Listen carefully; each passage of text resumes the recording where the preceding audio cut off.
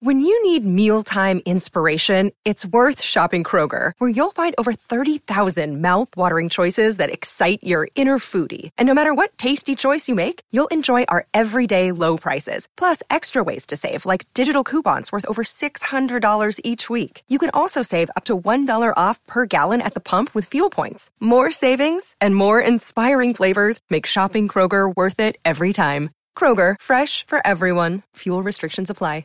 You're listening to a Score North podcast right now, and if you're a business owner, so are your customers. In fact, I could be talking about your business right now, telling the tens of thousands of loyal fans about you and sending them to your business. Find out how you can partner with your favorite Score North podcast. Visit scorenorth.com now and enter keyword partner. Fill out the form, and we'll get in touch with you quickly. Once Phil, Judd, Declan, or others start talking about your company, you'll be amazed at how many fans start showing up. So visit scorenorth.com now and enter keyword partner.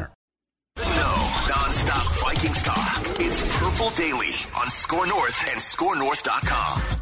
You know, this is tough times when you get this week 2 short game, and you love the fact that you're at home to open. But no matter whether we won or lost today, this was still going to be a heck of a challenge. And now that we didn't get it done today, we just have to have that much more urgency, that much more detail. Everybody's got to look inward, and we got to persevere together. This is not our first time dealing with adversity, and my hope is we'll circle back on some of that experience and play our best possible game we can play Thursday night. Yeah, hey, the good news is there's another game in like 3 days. So just, I don't know, put some ice on it, boys. Come on, boys. Let's ice up. Get in the cold tub, hot tub, back to the cold tub. Go look at some film. Go learn from your mistakes. Ed Ingram, stop strip sacking your own quarterback. Okay? Let's stop. Let's put your hands a little closer to your body there. Let's not flail when we're pulling to the left. Okay? If only it were that simple.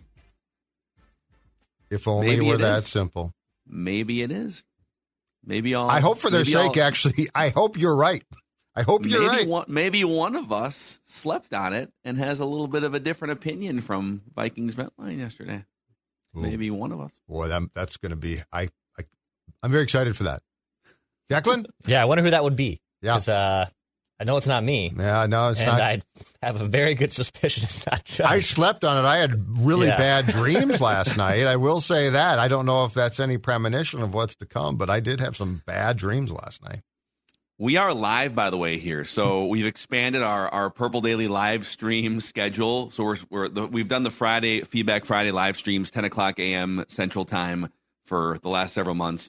And, Declan floated this idea a couple months ago and said, we're already hopped up on Monday mornings anyways. We're rocking and rolling. What if we, instead of recording, what if we just clicked that little live button and went live on the YouTube channel and gave you some day after therapy as needed, or a day after dissection? So right around 9 o'clock a.m. Central Time, every day after Vikings game, we are going to be here with our hottest Vikings takes. We're going to be here with a pie chart. Judd has a pie chart of blame. We're going to be here with either silver linings or nitpicks, depending on if they win or lose. And then our Red Zone channel takes from just sort of scoping out the rest of the league. So we are happy to be live with you here on the Purple Daily YouTube channel. We just want the Vikings to win a Super Bowl before we die on Purple Daily. And losing at home to a Buccaneers team unlikely to make the playoffs is not a great way to start. The show is presented by TCL, which has award-winning TVs for any budget, any space, all with stunning picture quality. TCL makes more than just TVs. They offer mobile products, audio devices, and home appliances. TCL brings you joy and simplicity through innovative technology. You can learn more at TCL.com. And Judd, a shout-out to our friends at Surly. We've got a case of Before I Die Lager in the fridge, mostly for therapy reasons after yesterday, to be honest. And look at that beauty right there. I mean, yes, it was a tough day, but you know what? We all certainly appreciate all of the tweets that we got and saw of folks who were prepared for that game. Perhaps unlike the home team, the fans of the Purple were prepared with plenty of Before I Die, sipping on what is a delicious beer. Of course, there's so many great choices from Surly, including Furious, which is one of my favorites. But Before I Die speaks to the mission of this show. And I will say this, it's only week 1, so we can all take a deep breath. And for Thursday night, if nothing else, for Thursday night, folks, here's what I want you to do. I want you to be prepared on Thursday with a fridge chock full of Before I Die. Okay. All you can control. Well, who wants to start with hottest Vikings takes? Who's itching to? Well, I almost feel like I want to see what you guys have to say. I almost want to hear Declan's because go. he was teasing this. What now, Dex? 16 hours ago. Yeah, I can go. So I'd sort of like you to start because the payoff is finally here. Can I, before we do hottest Vikings takes, because a year ago there was a lot of confusion, consternation, arguing, bickering about what a hot take was versus like A statement. So are these all rooted in opinion? These are opinions that we're giving, right? Hottest Vikings I like takes, how your Declan's biggest opinion. To give riff off this huge. I just want to make sure. And I hope this is the right type of take.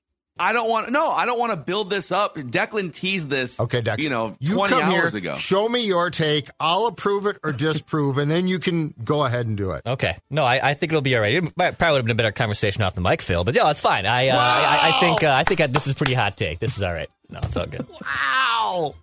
I did tease this for a while, so I kind of do have to deliver now after teasing it. So I do feel a little bit of the pressure. It's like the Vikings teased week one for months. Like, it's a home game against the Bucs. The offense is going to be better. This is going to be great. We got everything straightened out, and then it was a fart noise. I don't want the first hot take to be a fart noise. So, all right, here we go. All right, here we go.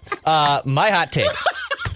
After week one, which, by the way, I did use fart noise yesterday, too, so hopefully this isn't a fart noise either. But my hottest take after that loss, the Minnesota Vikings offense are the biggest phonies in the NFL. That's my take. And I'm not just going because of yesterday. I'm going all the way back to last season. Okay? Wow. Legitimate offenses do not have problems we've seen in the near 20-game samples that we have seen with Kevin O'Connell. With multiple 3-and-outs, some of the most in the league. Holes in the interior offensive line that you have not addressed or fixed. Quarters of play where nothing is happening. Turnovers stink, and that was certainly a root cause of the loss yesterday. But you know what legit teams do? They score points. They come up with big plays. They don't outsmart themselves. They don't throw the ball behind players. They don't throw Randy Johnson fastballs and need a 6-yard first down. They don't throw beneath the sticks consistently. They execute successful screen plays, which this team, for whatever reason, cannot do under Kevin O'Connell. I don't know if it's the offensive line. I don't know if it's the quarterback. But the screen game for this team under the KOC era is maddening. Year in and year out, even with the small sample size, it is still a thing. Last year, the Vikings' offensive DVOA ranked 20th in the NFL. It's a fraudulent offense to a degree. Points and yards, it's fine. We can look at all the points that they got last year. We can look at all the yards they put up yesterday. We can look up both those things in the fourth quarter from last season. But to suggest that this offense is a well-honed machine is wrong, and KOC has work to do to shed the fraudulent narrative that this offense is legit. So this offense is phony. There it is. Yeah. Oh, boy. Wait, is that enough opinion for you, Mackie? I heard all opinion there. Who came in more well-prepared for the season? Declan with his first hot take of the season, or the Vikings just fumbling the ball everywhere and throwing interceptions? Declan didn't want to have to do that. I did. It's true. I did not want to have to. Like, he doesn't relish that. But, yeah, I mean, sadly, you know what? When you take away the magic carpet ride of the fourth quarter circa 2022, it is sort of sad. It's hard to debate you and say, oh no, just because we're talking about sample sizes. In fact, I've got these comments. Dude, the comments are just Declan has grew up. He did. He came in hot. Says Declan grew up today. I kept the beard for obvious reasons. He came in hot. In fact, you know what? I'll go next because my statement piles on the same guy, but it's broader. Ooh. This was, in 19 games to count now, this was Kevin O'Connell's worst single-game coaching job. Wow. This was the worst game he has coached as the Vikings coach. Let me take you through last year, okay? Cowboys game last year? Yes, but the Cowboys game, we weren't quite sure what to expect. Now, it was a disappointment, but the Dallas Cowboys are a good team, all right? You also lost, besides the Giants' playoff game. And I would argue that a playoff game is a bit of a different animal in some ways. So a playoff game is, but when we're definitely talking about the regular season, okay? He lost at Philly in week 2. Tough loss for sure. He lost at Detroit, at Green Bay, At Green Bay, he got smoked again. But you know what? Here's why I say this is the worst game he has coached in 19 games, 18 in the regular season now, all right? Let's go back to yesterday. This team did not look prepared. This team had all offseason, had all training camp. Like the Dallas game was within a season, and you played a good team. I refuse to believe this Tampa Bay team is a good team. I think they have some nice skill position players. I think their defense can do some things. But I'm not going to sit here and say, well, I think Tampa Bay now, after what I saw on Sunday, the Vikings didn't beat the Vikings. The Buccaneers did. No, the Vikings beat the Vikings. His team was not prepared. His team offensively looked like a gong show. The defense is Brian Flores' baby. Let's not make a mistake there. He doesn't get, okay, he finally got the hire right, but Brian Flores is the guy who cultivated and worked on that side of the ball. And it's not like they played this phenomenal game. I'm not blaming them. But when you think about what didn't get fixed, everything Declan said about the offense, which is correct, and the fact that this team as a unit, as an entire team, did not look prepared for the season opener at home against Tampa Bay when you have Philadelphia 4 days later. Worst game Kevin O'Connell has coached as a Vikings coach. Wow.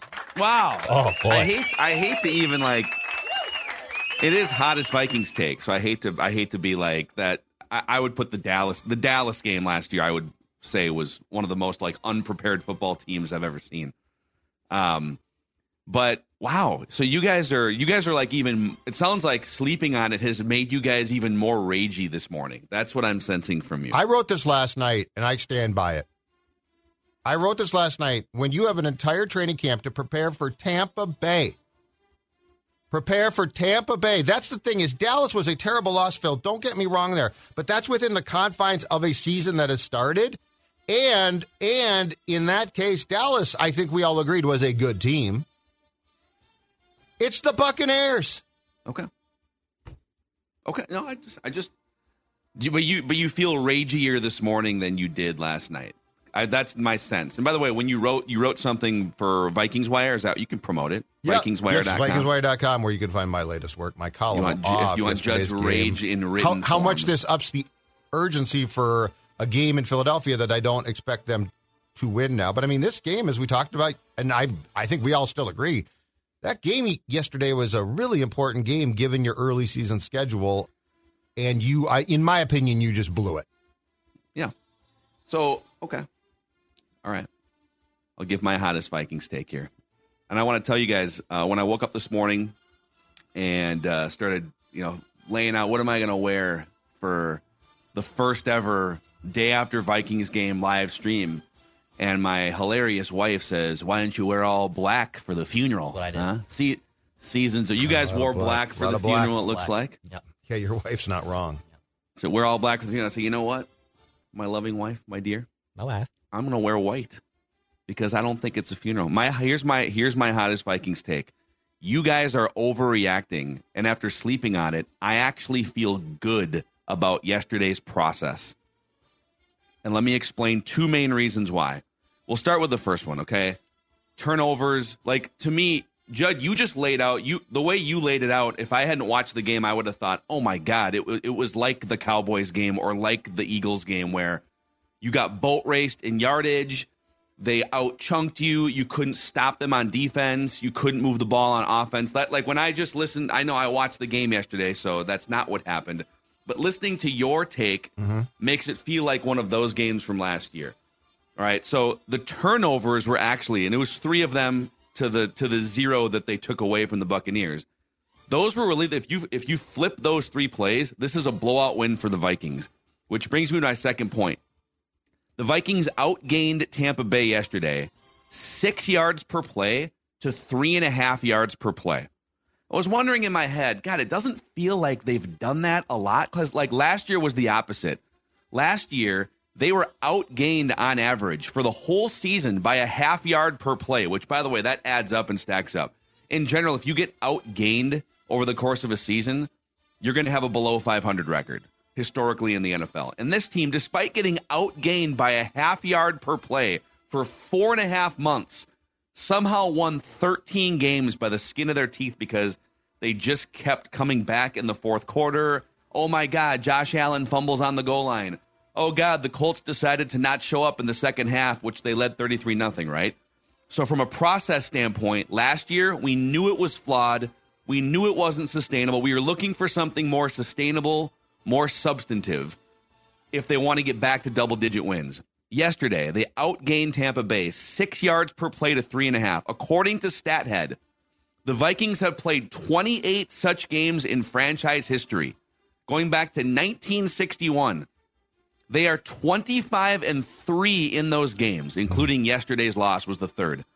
The last time they lost a game in which they dominated so thoroughly from a process and yardage perspective was in 1978. Judd was 9 years old. Sure, I was watching that game. 1978. Before the last time the Vikings lost a game in which they dominated like this. It's not an ideal result. I get it. I'm with you guys. It was a W on every one of our 6 different record predictions. It's only 6% of the schedule. And I can tell you, now the Buccaneers aren't one of the best teams you're going to play. Thursday night, you're not going to be favored. You're probably starting 0-2. But if all of a sudden we're looking at a defense that is holding teams to, 250 yards and 3.5 yards of play, and an offense that, by the way, yesterday was the second highest yards per play in the NFL behind the Miami Dolphins, I will take this process for the next 16 games and take my chances. The issue. Stop punching the ball out of your quarterback's hands. The issue is all of that. They lost this game though, and still did that, which to me makes the indictment worse. Right, but no. What I'm saying is, what's the sustainable thing here? Is it, they're going to get out? They're going to get the turnover margin is going to be a -3 every game. That's not going to happen. Okay, I know you guys hate Ed Ingram, and I was going to say you didn't. Dude, Judd, do you think Ed Ingram's going to punch a ball out of Kirk Cousins' hand every single game? I think he stands to get beat once per game, where there could be a sack that could result in Kirk, who has been turnover prone. He's going to turn it over once a game. I think that can -3 happen. every game. I think that something weird can happen with the changes that they did not make. Absolutely. What I'm saying is the 3-0 turnover margin at home is not going to happen again probably this season. Now, are you going to outgain a team by like 2.5 yards of play? Probably not. But this is what we wanted all year, which was go boat race a team in yardage and ideally points. Mm-hmm. And the points didn't come because of the turnovers. I'm saying the turnover thing was more fluky than sustainable. And we'll see if the yardage thing is going forward. Yeah. This was the best yardage process we've seen in Kevin O'Connell's tenure. Which is fantastic, but they still had 11 series total and had 3 and outs, to Declan's point, and 6 of them, they shot themselves in the foot. They weren't prepared. If you're prepared, you win that game. Like, there's just what do you a lot mean not prepared? Dude, they literally had the second highest yards per play offensively. You can't be unprepared and be second in the NFL in yards per play offensively. 3 turnovers in a game. A guy lining up in the neutral zone on a kick, on a field goal that cost you is not prepared. You were preparing for Tampa Bay all preseason, and you came out. It's a further indictment with what you're saying that you didn't boat race them. No, listen, it was a bad loss. I think you guys are overreacting, and I think generally Vikings fans, and I get it, it's a home loss to the Buccaneers. I think people are like, well, it's garbage. It's the same thing we saw for large chunks of the end of Mike Zimmer's tenure. But you keep saying unprepared, and I take issue with that because you can't hold a team. The last time the Vikings held a team to 3.5 yards of play defensively was 2020. Okay, but mistakes. Like, you can't be unprepared and hold an NFL team to 3.5 yards of play. Mistakes in this league are often a fact that you aren't prepared, and I saw enough huge mistakes that I'm going to go with. I think the lack of being prepared for that game and doing everything that you said and not winning that game by 14 points is inexcusable. But again, let's talk. I don't disagree. Like, there's inexcusable things. I'm not exonerating the performance. I'm looking for predictiveness. What does this mean going forward? Do you think Kevin O'Connell's football teams, going back to week 1 last year, are more often prepared or unprepared? They're more often prepared. But what I saw yesterday is the start of a new season, his second year. So I need more of a template to go by. And I'm just not going to. There were enough things that I saw with the eye test, and I know that the box score looks good, but there were enough things I saw with the eye test and some trends I saw that definitely concerned me. And it's not just O'Connell, too. GM as well.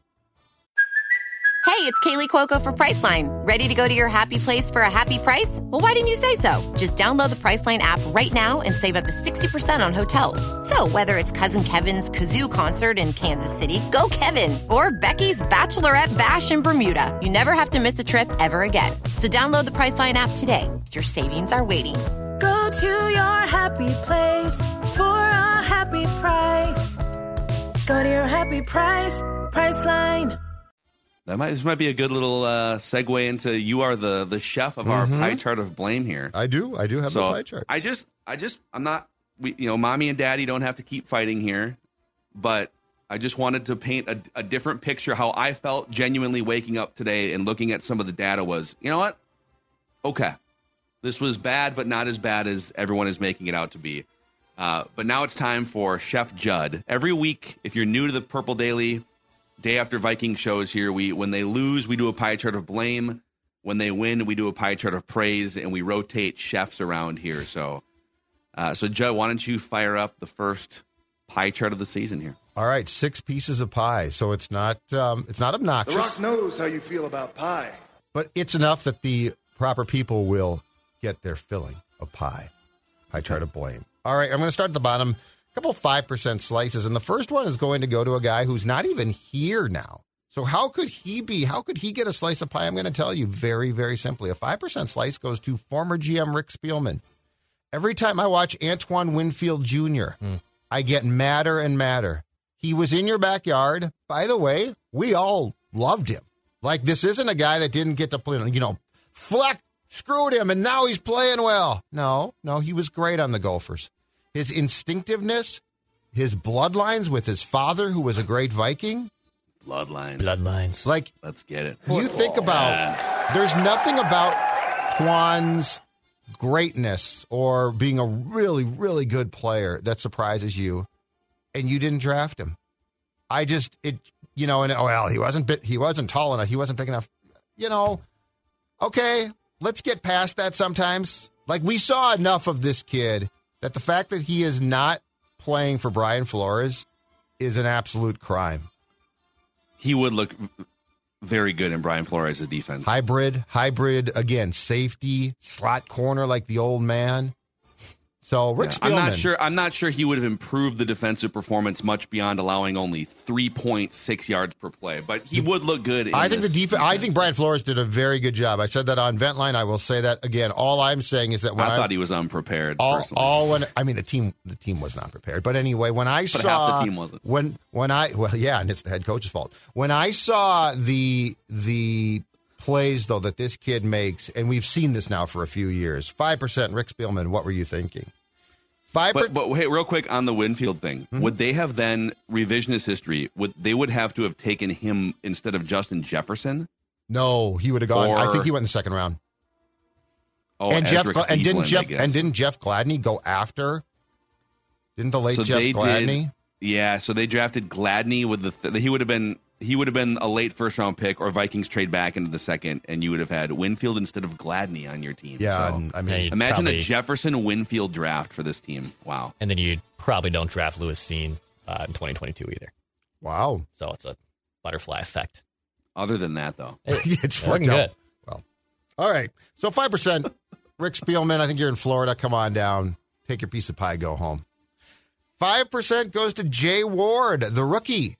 Why? Because he lined up in the neutral zone on what was a successful Buccaneers field goal attempt by Chase McLaughlin that would have made it at that time 13-10. But by being in the neutral zone, and by the way, Jay Ward claimed that the official said you're fine and then threw a flag, which sounds sort of hanky to me. But anyway, that is shady. That was a monumental mistake when you go back and look at the points in this game. And Tampa Bay was willing to come away with the field goal, and the Vikings gave them a first down. And Jay Ward, you know what? Right or wrong, I mean that's a mistake you cannot afford. 100% can't afford that. When they showed that again, it's weird because usually you line up and you kind of, if you're on the end, he was on the end of the line there, right? He said he did. Check with the official. And and then they showed it back with sort of like the bird's eye view. And it looked real borderline. I mean, I actually thought that the tackle to his left was lined up even further inside. I mean, they both looked like they might have been flaggable. But that's one of those easy ones, whether it's Jay Ward. But if the official told him he was fine and then threw the flag, that is really shady. But if you're Jay Ward, you have to just kind of make sure, right? That's one of those just... Is it because it's your first NFL game and you're not totally sure? Like, it's not the first time you've played football. Huge mistake, though. I don't know. Colossal problem. So that's 5%. Yeah. All right, let's get to some bigger slices of pie with 4 left. It's a day of reckoning for someone right now because he's getting a 15% slice of the pie, and he did not take part in the game. In fact, he watched it probably not too far from where I did, but 15% goes to Kwesi Adolpha-Mensah, the GM. It is now time to start, as much as I think this entire show has tried to be positive and tried to give the 2022 draft class time. It is now time to start talking about some of the product that Kwesi has put on the field, which includes a draft that beyond Caleb Evans is contributing next to nothing. Brian Asamoah now, like it's great that they signed Ivan Pace, but Brian Asamoah, who was drafted in that draft, not contributing. Ed Ingram causing fumbles. The first 2 picks can't even get on the field. And then the interior of the offensive line is on Kwesi as well because he's the GM. And at some point, you would have thought you would have said, you know what, one of these 2 guards probably, we need to have a really good backup plan. And unless Dalton Reisner is going to be signed, and I'm not going to count on that until I see him walk in that door. I mean, the Treader thing last year, which we thought, this makes perfect sense, never even came close as far as we can tell to coming to fruition. So 15% goes to Kwesi because it's now time to start asking, where are the contributions from some of the main people, or where are some of your decisions as far as why the Vikings are struggling in specific areas? Here is the 2022 draft. Vikings drafted 10 players. So we're now second season. We're into it. The season started. We're looking for these guys. These guys, first rounders are 5th-year option guys. Everyone else is a 4-year contract, I believe. And so you're into the second year of a 4-year contract for most of these guys. It's time to go, right? Lewis Seen, Andrew Booth, Ed Ingram, Brian Asamoah, Caleb Evans. So you got 2 starters out of the 5, but one of them's your worst starter, Ed Ingram. Right. Is it pronounced Atamiwo, the former golfer, the 5th-round pick? He was cut. Yep. Out of camp, right? Ty Chandler got in there a couple times, scooted around. Okay. Vidarian Lowe traded. Jalen Naylor made a special teams tackle, but now we're getting to like a 6th-round pick. If he's a special teamer, that's great. That's fine. Right. And then Nick Mees on the right. I mean, you literally have 10 guys here, and maybe only a Caleb Evans gave you some positive value. Yeah. Week 1 of year 2. You'd prefer that Ingram was not playing, which is not a great thing to say about a fairly high draft pick. Yep. So Kwesi's, I mean, there do have to be some questions asked, and then plus, there's no doubt about this. Kwesi played an enormous role, I'm sure, in the decision to tell, or in the discussions with Justin Jefferson, and the contract breaks down too. And that's a huge call. Like, this kid's not going to get worse. God forbid he gets hurt, but beyond that, he just continues to improve. He does everything that you asked. He's a superstar. So, yeah, I think it's time to start asking some questions about the GM. The Rock knows how you feel about pie. 3 slices left, all very much involved with this game. The fun is over. 20%, Kirk Cousins. 20%, Kirk Cousins. Far too often we saw him, and look, O'Connell's involved too, but we saw him revert back to things that Cousins has done in the past. It appeared that he had to turn in the 4th quarter magic slipper that he was given last year. Played a part in all 3 turnovers. I'm sorry, I heard the explanation of the KJ Osborne pick, but if I'm not mistaken, I think they were at like the 9-yard line of Tampa Bay, okay? And the explanation was, I did throw it a little bit behind him because I didn't want to lead him into a hit. But Jordan Addison on the same play, and Cousins acknowledged this, was an option. And when you're trying to force that ball into Osborne in double coverage, and KJ Osborne, let's be very, very clear here. I like him. I think he's a productive player, you guys. But he is the number 3 guy. You are. If that's Jefferson, again, if it's Jefferson, I got a lot of latitude to say, might not have been a great pass, but that's JJ. And he might catch the damn ball. KJ Osborne, it's as if Kirk trusts him as much as Jefferson at times on throws. And he's not that guy. He's very good. He's very good when he's put in a position to succeed. But trying not to lead him into a defender, throwing the ball behind him, and it ultimately being double coverage is an enormous ask. And I'm sorry, but I'm not going to blame him with he had his hands on the ball. So, look, he's moving. He's trying to catch the ball. He's trying to go back. The guy's right there. He's going to strip the ball from his hands. Again, it's too big of an ask. 20% Kirk Cousins and the Winfield fumble, just to be clear on that one, that's a free rush. He has to account for that guy. In this case, I think they had a hat on a hat. Winfield comes through unimpeded, and if I'm not mistaken, Winfield was coming at Kirk from the front. So you've got to pick up that. That's not rear pressure. That's coming right at. So Kirk Cousins, 20%. There were a lot of things that Kirk did that I think are things that Kirk can't afford to do. We will break that Winfield strip sack down with Alex Boone, who can tell us what actually happened with the protection on our trenches segment here. That should be out later today. But I think so. Let's start with that play for a second, because that was actually, according to the EPA box score. That's right, the EPA box score. I didn't expected know they had points a box. Added. Nice. They have an expected points added box score. That was the most impactful play of the game. It was a 6-point swing in terms of expected points added. Vikings losing the football, Buccaneers gaining it, and then going forward. And I saw a lot of people in the moment kind of blaming Ed Ingram and CJ Ham. Did he pick up the wrong guy? I mean, Boone can tell us, and maybe I'm wrong on this because I have not talked to Alex about this play yet. But you work from the inside out as a protection unit. So you want to make sure that there's no immediate interior. If there's a bunch of dudes that are a danger up the middle, right? You start there and work your way out, because pressure up the middle with a quarterback like Kirk, as we know, the play is over. So Ham stepped up in the middle because the Buccaneers sent someone through the A gap as well. And I'm with you.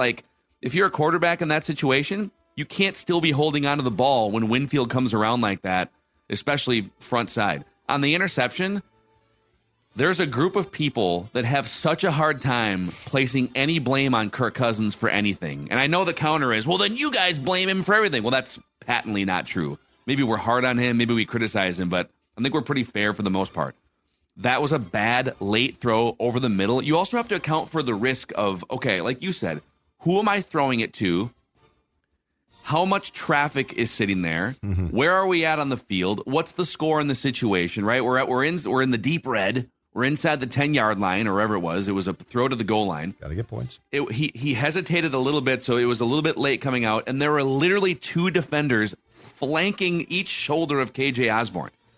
If that and it was behind him too. Yeah, he got his hands on it, but okay, let's say he doesn't perfectly catch it because he's a human being, right? And it gets bobbled. There's 2 defenders in his shoulder pads. Right.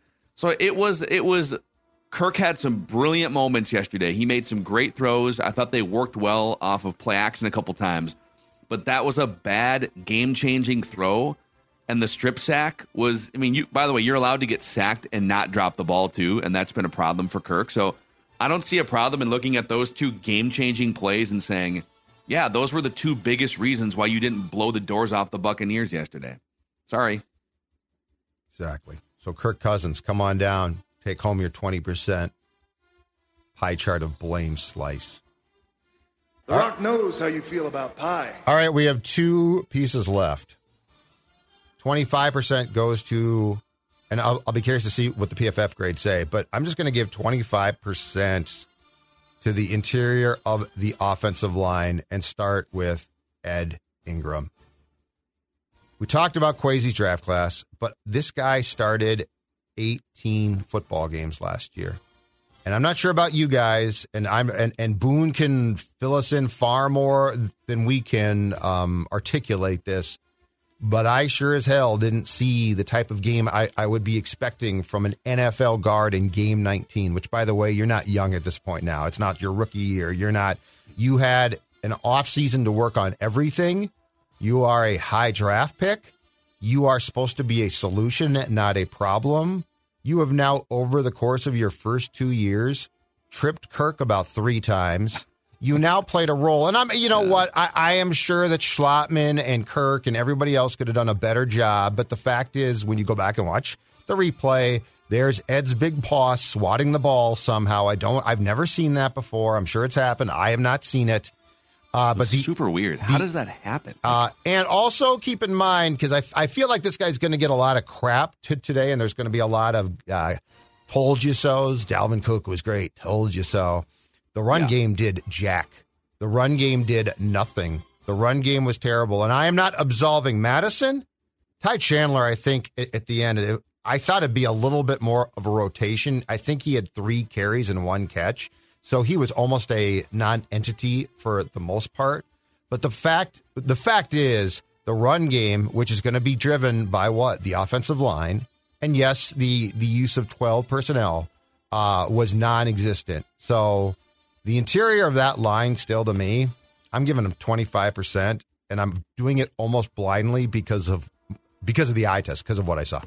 For me, it was almost less about the pass protection, because they did wind up with a bunch of big pass plays. They couldn't run the ball again. Yeah. And you could make a case that, and they had, and we'll go over this probably on tomorrow's episode, but they did run a lot more what we call heavy packages on first down than they did in 2022.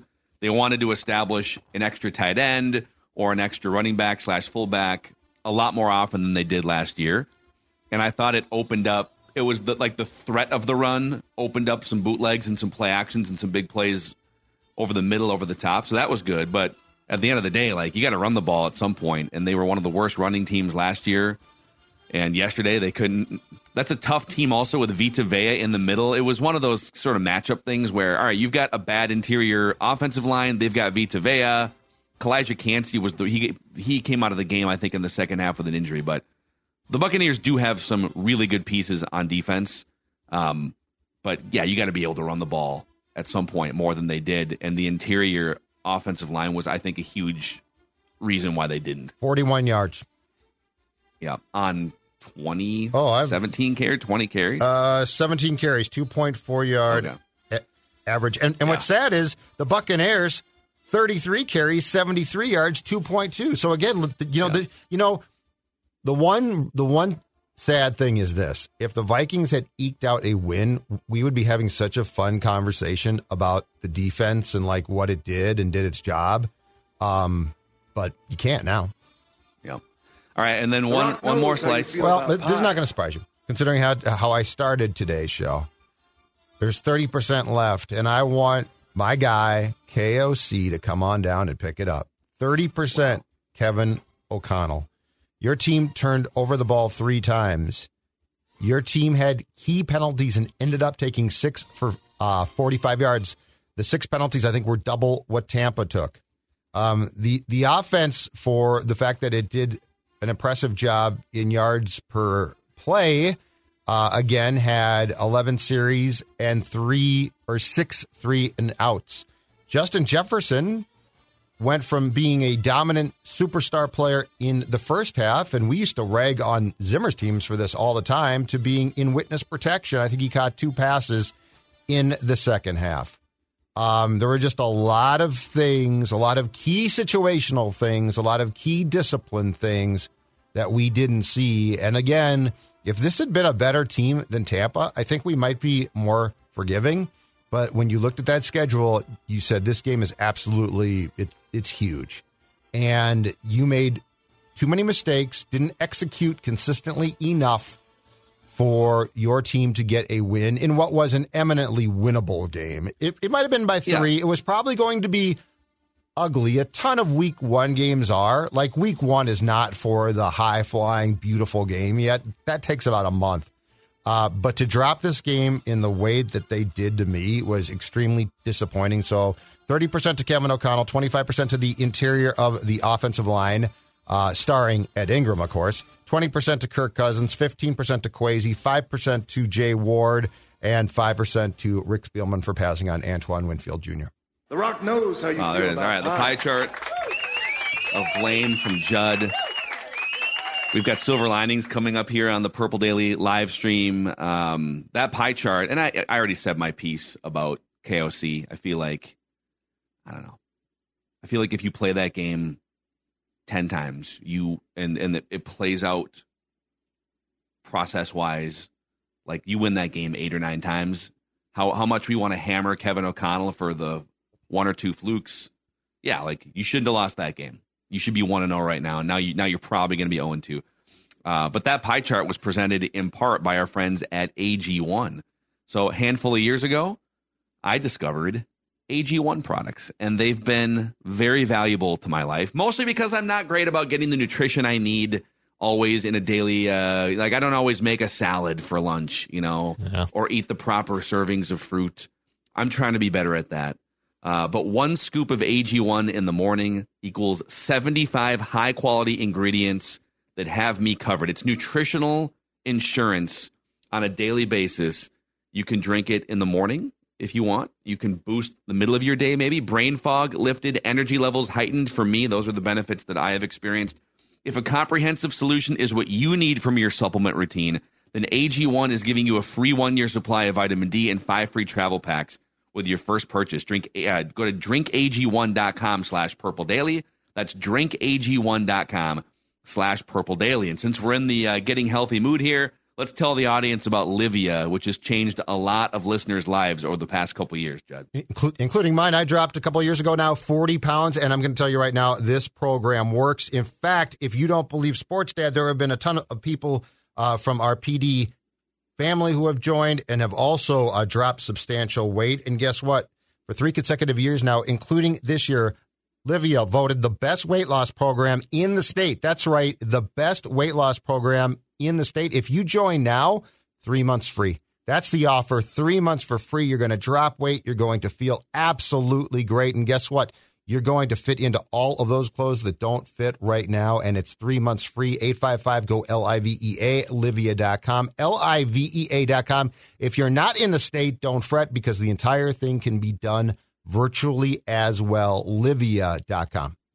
All right, guys. Let's start with Declan here. When the Vikings win, we give you nitpicks to keep it balanced. When they lose, we give you silver linings.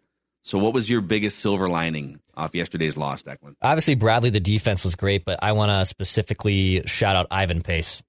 Ivan Pace Jr., undrafted rookie, comes in, lays a lot of the wood, a lot of solo tackles, total tackles, QB hits. Curious on the PFF grades, too. We're obviously recording this on a Monday morning at 9 a.m. Central, but eye test-wise, at least, the dude looks legit. We can talk about Kwesi's potential misses in the draft to a degree, and that is a nuanced conversation that I believe we should have, and we'll probably actually be talking about it a lot, shameless plug, on Purple Daily on Draft later this afternoon. But I thought Ivan Pace showed up big time for an undrafted rookie to step in, play that many snaps, make that big of a contribution in a defensive coordinator's defense who's very highly respected. I mean, it takes a lot of chops for a guy to be undrafted and make that big of an impact. So I was pretty impressed specifically with Ivan Pace Jr. Yeah, it's one of those, like, sometimes he looks like he's flying around and he's in the right places, but then you'll see like a film cut up or something. There was the big Baker Mayfield scramble to the right. Yes, I was going to talk about that. So Baker Mayfield's running for a first down, and Ivan Pace is flying across the field, right place, right time.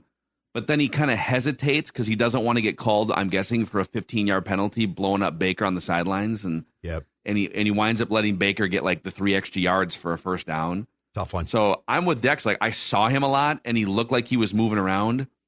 But I would be curious to see now, does PFF say that he was completing plays in the right spots, or was it just a ball of frenetic energy? I don't know. Yeah, he actually on, I think it was the touchdown pass that Josh Metellus got burned to Evans. If you go back and watch that, Pace actually blitzes. And part of the problem is if he comes off the edges, I think he's fine. But when he tries to blitz through the A gap, essentially, if he gets picked up, he just gets stopped. Like that's the balance. That's the balancing act here. Because I like him, and he does. I think he's a smart kid, but he's not big, and so it's a bit of a balancing act. I think Josh Metellus might be bigger in reality. He does look bigger, yeah. But I'm with Dex. It's impressive, and with Asamoah clearly, I don't know, not prepared to play in their mind, that's a pretty impressive jump from undrafted to starting or playing a lot of snaps. Yeah. All right, Joe, what's your biggest silver lining? Well, same theme, but I'm just going to say it's Brian Flores and what he's brought because, yes, the Vikings lost, and, yes, it's disappointing. But, the eye test on the defense for a lot of that game, I thought showed what can happen when a coordinator gets creative and does not decide to play too deep. And look, the personnel might not be perfect, but I love the ideas. And I love the fact that the Vikings aren't going to literally go into games now defensively and be like, oh, we're going to give up a bunch of points. Or I hope we get fortunate. I hope we do this. It would have been nice, and I thought for sure, especially with Baker Mayfield playing quarterback, that if we had seen a pick or a fumble or something like that. But I also like the fact that I essentially, for the most part, and I know this is going to shock you guys, Danielle Hunter rushed the passer a lot and rarely dropped back into coverage. Like, just stuff like that. Come on. It just makes sense. So Brian Flores, I think, as far as the schematics go, got off to a good start. And I do think that is going to, with hopefully the offense starting to score more points, I think that's going to result in turnovers eventually here. But I also think it's going to result in not having to cover your eyes when we go into a game and it's, let's play a shell defense. The safeties play back. The safeties, for the most part, and they use 3 safeties a ton, did anything but consistently play back. One did, but they didn't have 2 guys like, we got to be covered. Deep coverage, that is essentially gone. So Brian Flores. I was trying to find this here, and I did. So Kevin Seifert from ESPN Stats and Information said the Vikings had the highest defensive blitz rate in the league yesterday at 47. They sent an extra defender 47% of dropbacks. It was either dropbacks or I don't know if they were doing run blitzing too. So whatever, 47% blitz rate. Last year, the Vikings were 18% for the season under Ed Donatel. Yeah. Bit of a philosophical change there. And the first defensive drive of the game for the Vikings, before things kind of went haywire in the second half anyways, first play of the game, they send 6. Mm-hmm. And then on the third down, they showed 7 at the line of scrimmage. All of them. Like, I think there was maybe 1 down lineman with a hand on the tech turf, and then 6 other dudes, a couple defensive backs, a linebacker. I have to go look and see like what the head count was, but it was 7. And then I believe 4 of the 7 drop back into coverage. So they wind up showing, hey, we might all be coming. It might be a 0 blitz.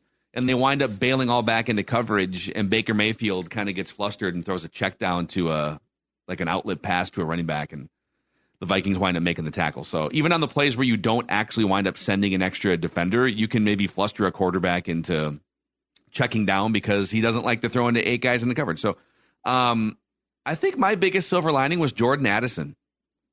He looked great on that touchdown run or the touchdown reception.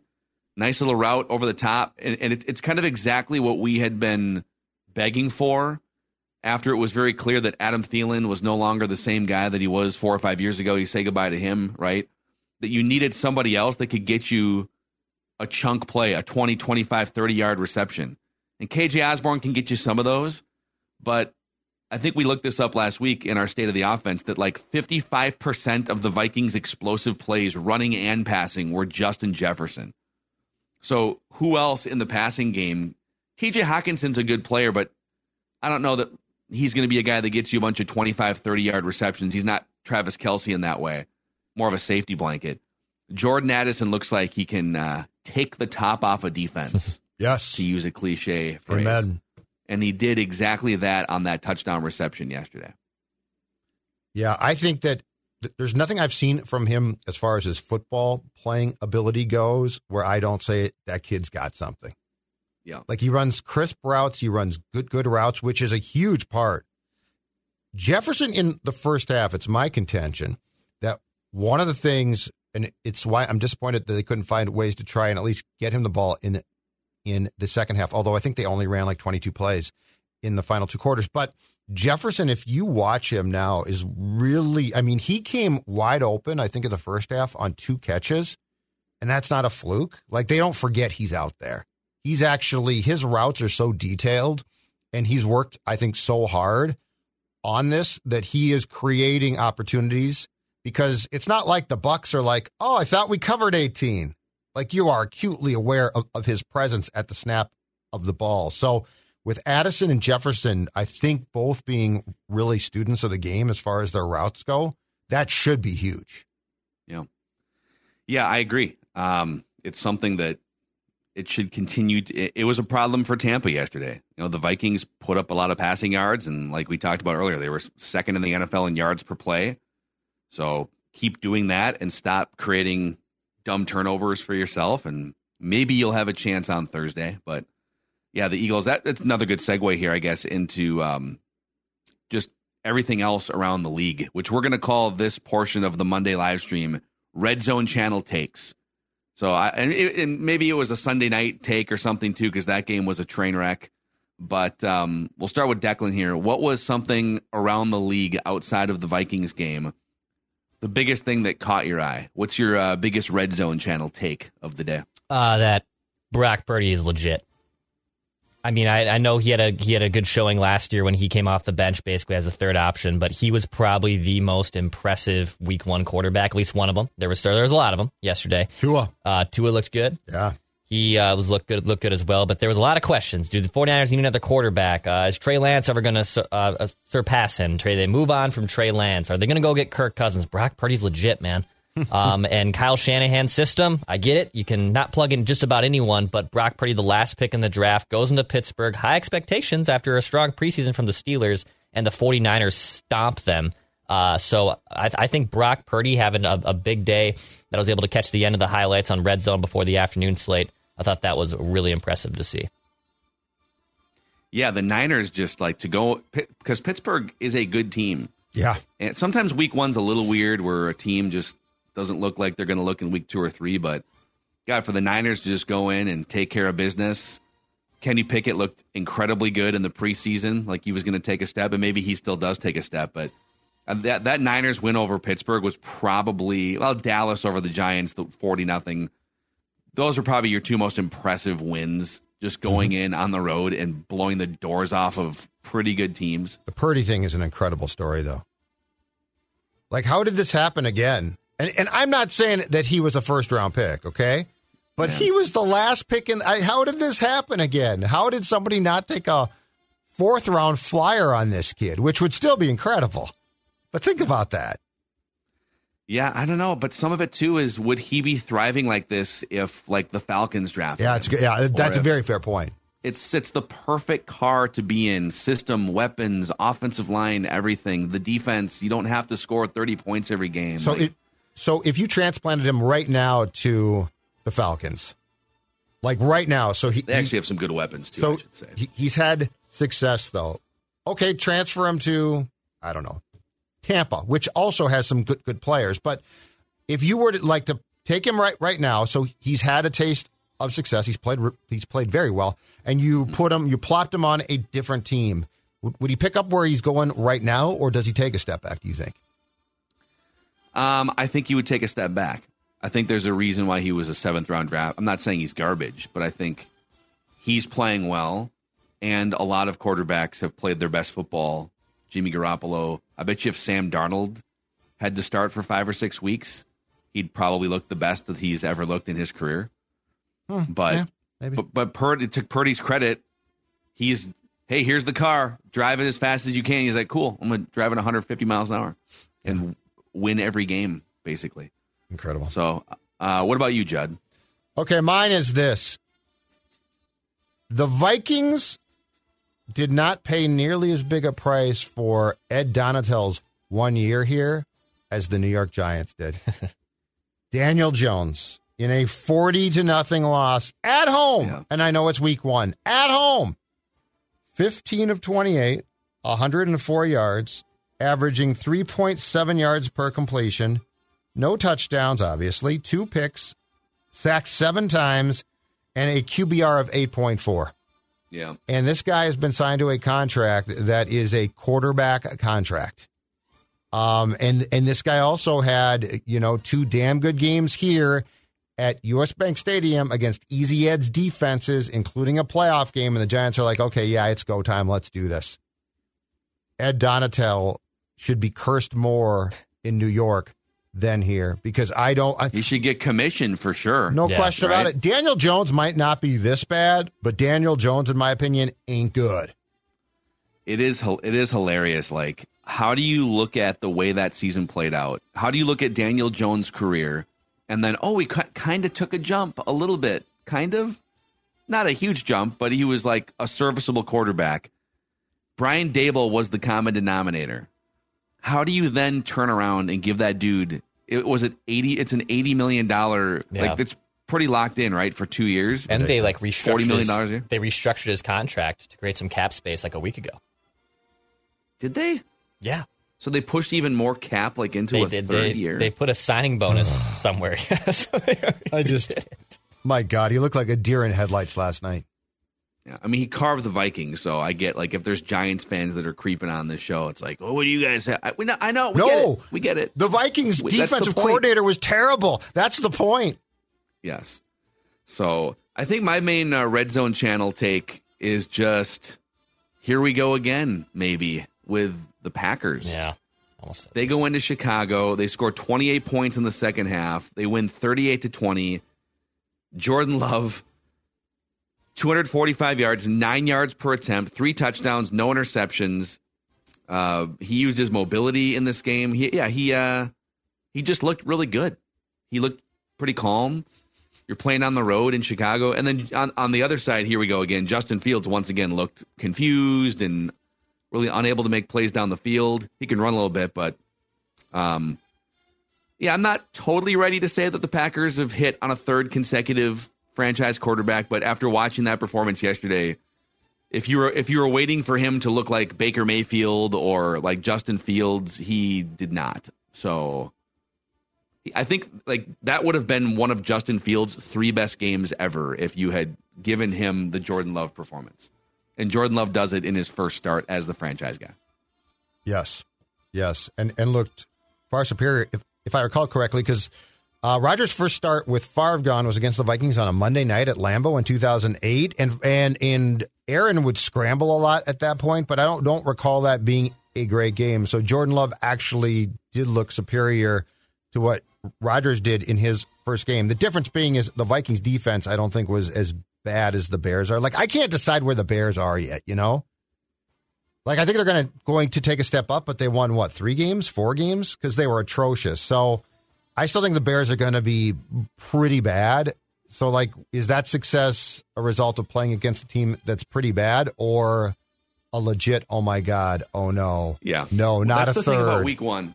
Week one, you got to almost just let's see what everyone looks like in week 2 and week 3. And weird things happen in week 1. Do you guys think the Vikings would have turned the ball over fewer times if they had played the starters in the preseason? No. Or do you think, because that is a narrative that's... No. If it had been old school times and there had been a third game where they played an entire half and into the third quarter, I think I could talk about that. But that would be ridiculous now. So if the starters had played a series, okay? No. I'm with Declan. Kenny Pickett balls out in the preseason. Then, I guess, then he struggles in the regular season. But he had so many preseason reps. What does it really matter? I think the only real merit I would take, Brian O'Neill, I think, had a offsides or a false start penalty early. Offensive line continuity degree, okay. I could see some things that could be tweaked. But do I blame any part of that loss because the starters didn't play in the preseason? No, 0%. Ed Ingram actually was shoehorned into the game in Seattle for a couple of series, and he still managed to use his big hand to somehow strip the ball from Kirk. So, I think the days of the guys have to play. Look, week 1 is often a gong show. It's more because of practices. It's more because they don't hit as much. They're not in pads, and we can debate that. But if you want better football in week 1, you would literally have to go back to, it's not the preseason games, it's changing training camp to be more intense and physical. Yeah. But that's a whole conversation. You know, those big man hands of Ed Ingram would actually be good with uglydeck.com, the do-it-yourself option. He could still get those hands involved, fixing the rickety deck, you know? Oh, my God, look at that right now, too. Uglydeck.com, look at those people celebrating. And why? I'm going to tell you right now, it's because a maintenance-free deck can be expensive. But what if Sports Dad told you there is a way to save $10,000? That's right, $10,000 for that deck right there to become a thing of beauty. Uglydeck.com is a DIY assist program where Ugly Deck installs your footings and designs and assists with your project, and you finish the deck and you save thousands. You get a free DIY coach, so it's sort of like a quarterback coach who's going to help you from start to finish.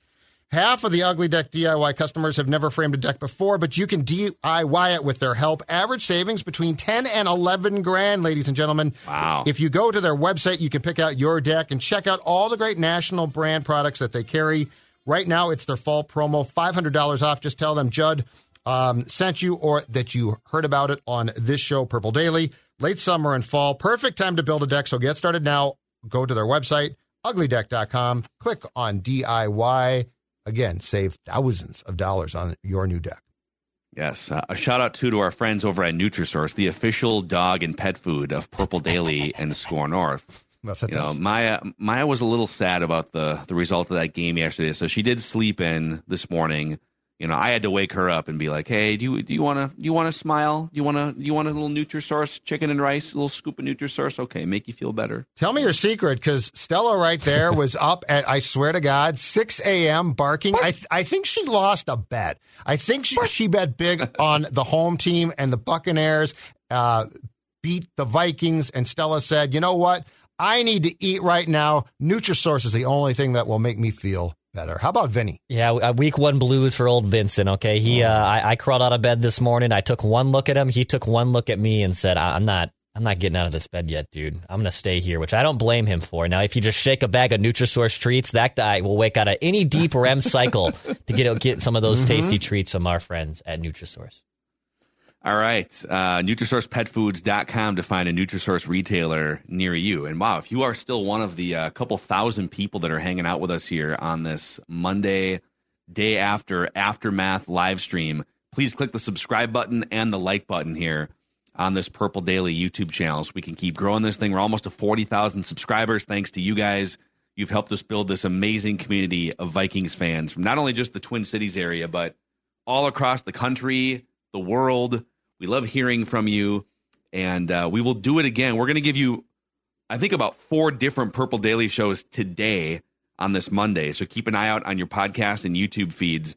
And then daily content, obviously, leading up to Thursday Night Football, where we will be live again, Vikings Vent Line, after Vikings-Eagles finishes up on national TV. So there you go. There's your hottest Vikings takes, your pie chart, your silver linings, your Red Zone channel takes. We're going to do, later on today, do a film breakdown on the biggest play of the game that swung things with Alex Boone as Trenches return. So thanks for hanging out with us. Appreciate you guys.